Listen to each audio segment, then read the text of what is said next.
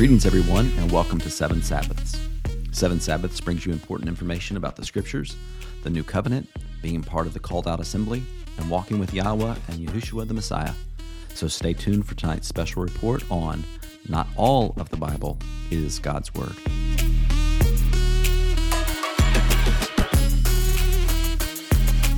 Seven Sabbaths is sponsored by Beck's Farmhouse Coffee, located in Jolton, Tennessee. Seven Sabbaths is an educational service in the public interest. I'm your narrator and host, Brandon Stackelbeck. Now, Seven Sabbaths is heard on the 4 podcasting platforms: Apple Podcast, Spotify, Podcast Index, along with Google Podcast, and is available 7 days a week at your convenience on any of these platforms. You can access new and archived episodes at sevensabbaths.buzzsprout.com. For more information about Seven Sabbaths, please visit our webpage at sevensabbaths.org. That's SEVEN Sabbaths.org. I would think a majority of Christians today can find a Bible somewhere in their home.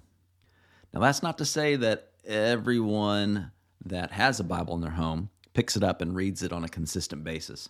However, it would seem that most households would hold the Bible in high esteem. I mean, most people respect the Bible and understand it's special and includes all those things that are sacred. So they're probably not going to throw it on the ground and use it as a doormat and let it get destroyed. I'd say for most Christians, the Bible itself is held in high regard and holds a place of honor. I say this because what I'm about to say next could be very offensive to anyone listening. My intention here is not to offend you with this podcast, but it's to clarify so that our walk with God can be strengthened. Now, what is it that I could say that would really offend you? Again, I'm not trying to offend you, but think about this. Not all of the Bible is God's Word. Now, right there, you're probably tuning out and you're turning me off and jumping for the volume button. You don't want to have your kids hear that, what I've said, because we have used the word or the phrase God's Word just to mean the Scriptures. But today I want to take a deeper look into that and see really what is God's Word. Now, I'm not trying to stir up fights or anything like that, but I think this distinction is important for us when we're walking with God, especially if we want to walk with Him in a covenant relationship. So let me give you an example. Let's turn to Genesis 3, 1 through 5. Genesis 3, 1 through 5. Now the serpent was more cunning than any beast of the field which Yahweh God had made. And he said to the woman, Has God indeed said, You shall not eat of every tree that is in the garden? And the woman said to the serpent, We may eat the fruit of the trees of the garden, but of the fruit of the tree which is in the midst of the garden, God has said, You shall not eat it, nor shall you touch it, lest you die.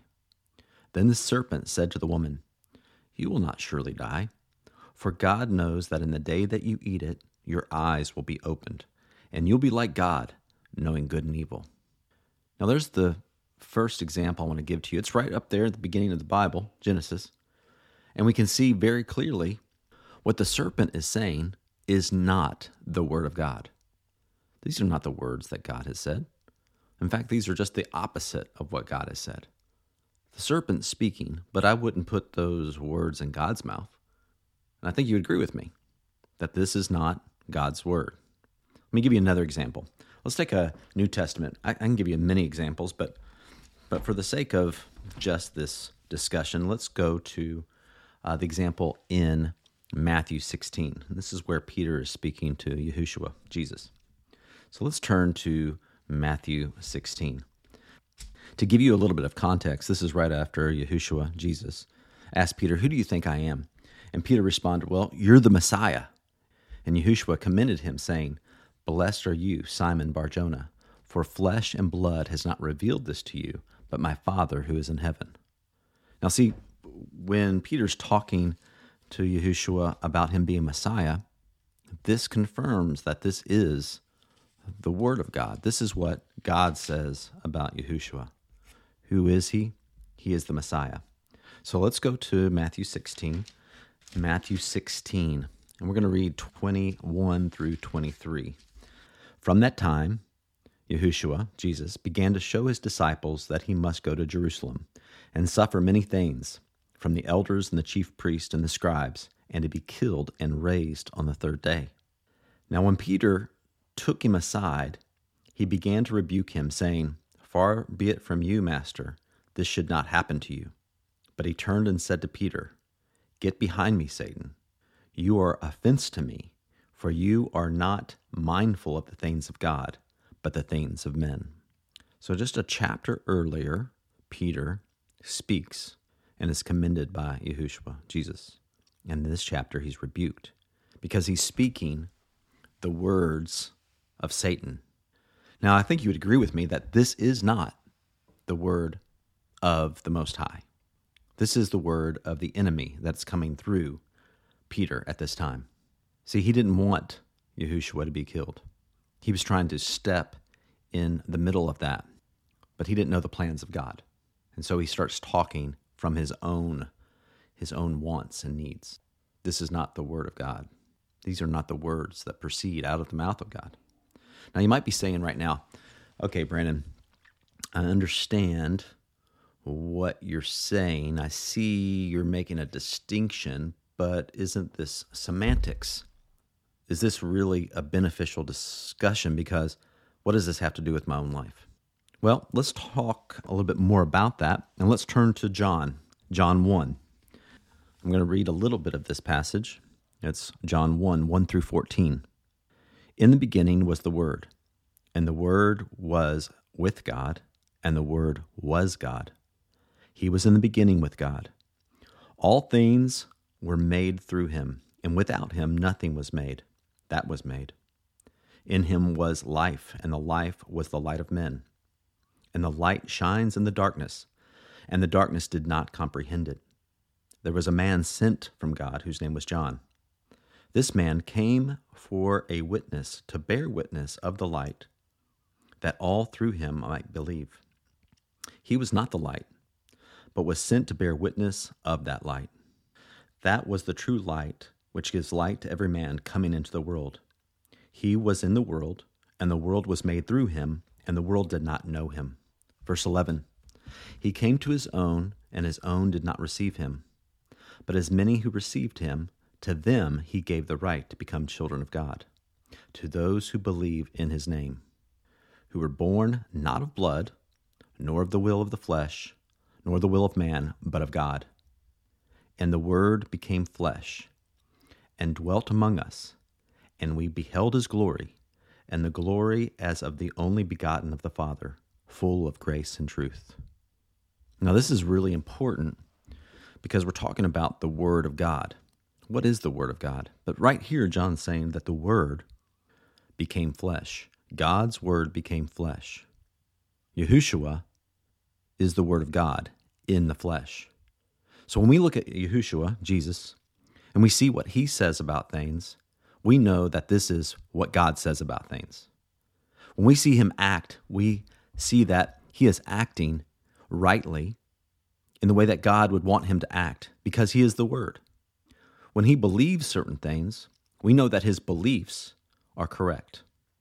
When we hear him say and talk and interact, we know that this is in line with the mind and heart of God. This is who he is. He's not just a man of the flesh. That's a good teacher, as some would say. But he is the Word in the flesh. He is the Word of God walking around in the flesh. And that's why this is so important. That which Yahushua was in the flesh represents the entirety of God's Word. Think about that for a second. How amazing is that? Not only did God give us his Word, he preserved it in the Scriptures, the things that he said, but he also gave us an example. He gave us something, a mentor, a teacher, someone that we could emulate, to look at, to become like. It's pretty awesome. It's pretty awesome. Did Yahushua, Jesus, did he come to say his own words? He did not. Let's go to John 12, 46 through 50. Turn with me there, please. John 12, 46 through 50. Yahushua is speaking and says, I have come as a light into the world, that whoever believes in me should not abide in the darkness. And if anyone hears my words and does not believe, I do not judge him, for I did not come to judge the world, but to save the world.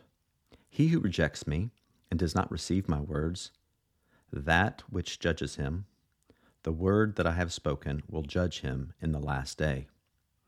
For I have not spoken on my own authority, but the Father who sent me gave me a command that I should say and what I should speak. Verse 50. And I know that his command is everlasting life. Therefore, whatever I speak, just as the Father has told me, so I speak. So we see that Yahushua, Jesus, is not coming to say his own words. Only what the Father has told him to speak, and he speaks God's word. Now that's pretty amazing, because this can't be said of anybody except Yahushua, Jesus. And why is that important? Because today the church at large has forgotten what God has said. And instead of following what God has said, they follow their own voice and the voices of men. And this is crazy, because this is what, in the day of Yahushua, Jesus, this is what they were doing. They were not remembering what God had said, but they were inserting their own words and their own ideas and their own understanding and following that, the traditions of men. Let me show you. Turn with me to Matthew 15, verses 1 through 9. Starting in verse 1. Then the scribes and Pharisees, who were from Jerusalem, came to Yahushua, Jesus, saying, Why do your disciples transgress the tradition of the elders? For they do not wash their hands when they eat bread. And he answered and said to them, Why do you also transgress the commandment of God because of your tradition? For God commanded, saying, Honor your father and your mother. And he who curses his father or mother, let him be put to death. But you say, Whoever says to his father and mother, Whatever profit you might have received from me is a gift to God, then he need not honor his father and mother. Thus you have made the commandment of God of no effect by your traditions. Hypocrites! Well did Isaiah prophesy about you, saying, These people draw near to me with their mouth, and honor me with their lips, but their heart is far from me, and in vain they worship me, teaching as doctrines the commandments of men. See, this is what we're doing today. We do this today. We will hold up the traditions of men, the laws of men, and we will put those above what God has said. Now, that's pretty amazing. Now, again, we're talking about not all of the Bible is God's word. And I want to really dive deep on that and say, okay, what is God's word? What is God's word? If the Bible in its entirety is not God's word, what is God's word? Well, let's go to Matthew 4, 1 through 4. Keep your place in Matthew 15. We'll come back to it. But Matthew 4, 1 through 4, let's turn there. Matthew 4, 1 through 4, starting in verse 1. Then Yahushua, Jesus, was led up by the Spirit into the wilderness to be tempted by the devil. And when he had fasted 40 days and 40 nights, afterward he was hungry, obviously. Verse 3. Now when the tempter came to him and said, If you are the Son of God, command these stones to become bread. But he answered and said, It is written, Man shall not live by bread alone, but every word that proceeds out of the mouth of God. Again, in verse 4 he says, It is written, Man shall not live by bread alone, but every word that proceeds from the mouth of God. That's our answer. That's the word of God. Every word that proceeds out of the mouth of God. Now, Yahushua, Jesus, was not making this up. He didn't just come up with this on the fly when the tempter was tempting him. He didn't go back in the recesses of his mind and go, how am I going to answer this guy? Because this is the word in the flesh. All of God's instruction, all of God's words, everything that's proceeded out of the mouth of God is instantly at hand in his brain. He's actually quoting from something that's already been said. This is in Deuteronomy.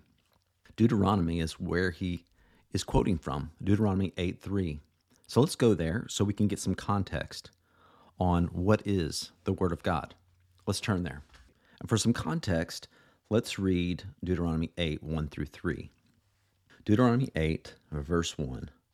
Every commandment which I command you today, you must be careful to observe, that you may live and multiply and go and possess the land in which Yahweh swore to your fathers. And you shall remember that Yahweh your God led you all the way these 40 years in the wilderness to humble you and to test you, to know what was in your heart, whether you would keep his commandments or not. So he humbled you and allowed you to hunger, and fed you with manna which you did not know, nor did your fathers know, that he might make you know that man shall not live by bread alone, but man lives by every word that proceeds out of the mouth of Yahweh. This is the word of God, every word that proceeds out of the mouth of God. This is God's word. And this is not theoretical, some kind of theory word of God, but this is the actual word of God. In the same way that God said in the beginning in Genesis, "Let there be light," and there was light, these things came out of his mouth. They proceeded out of his mouth. He said them himself. When he wants to say something, he can say it himself. And when he does say it, we should listen.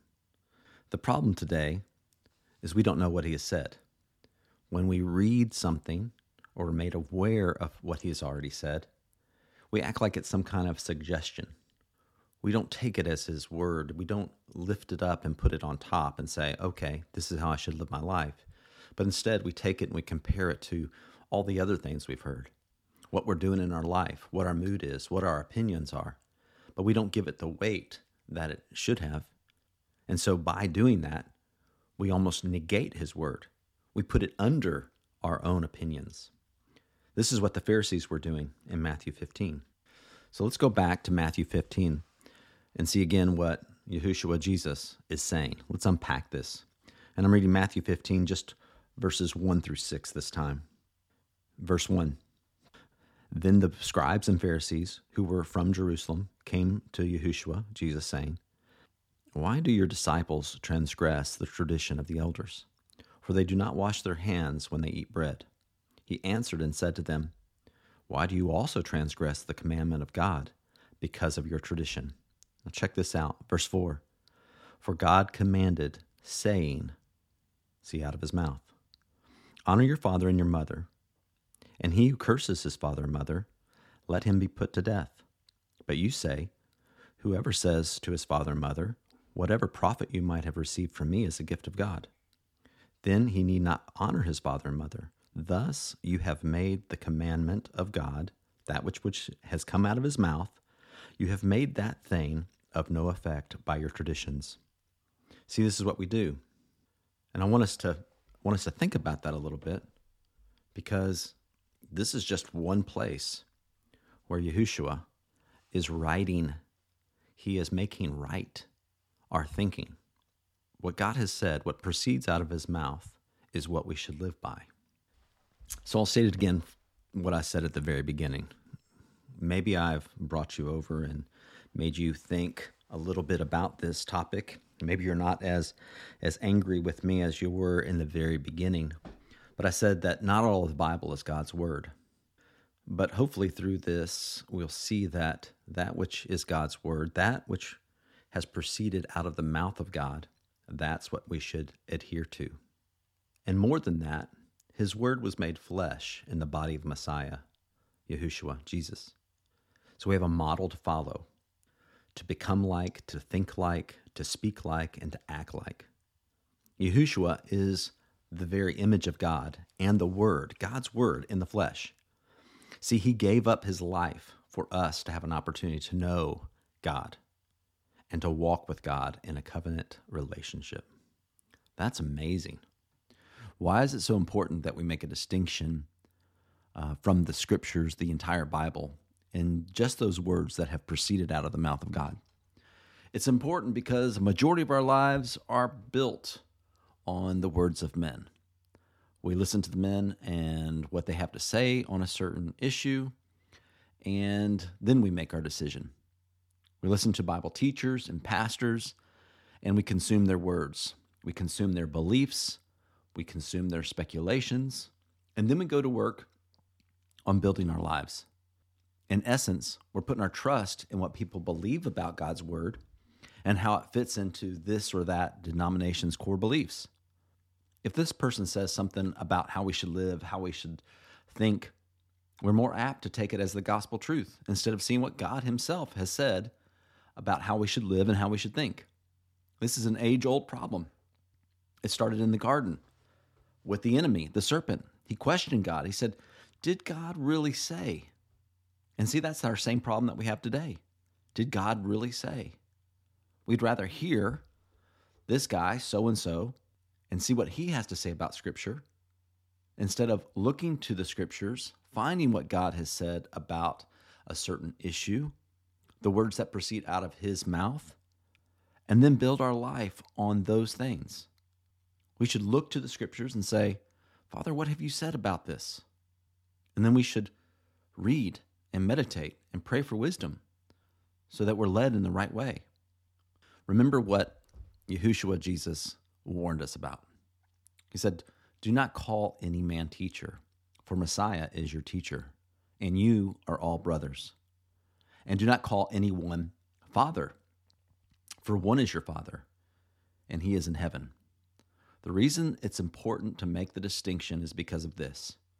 We need to elevate God's word, the words that proceed out of the mouth of God, and dethrone man's word. And so today, after you listen to this, maybe it's something for you to think about. How is your relationship with God?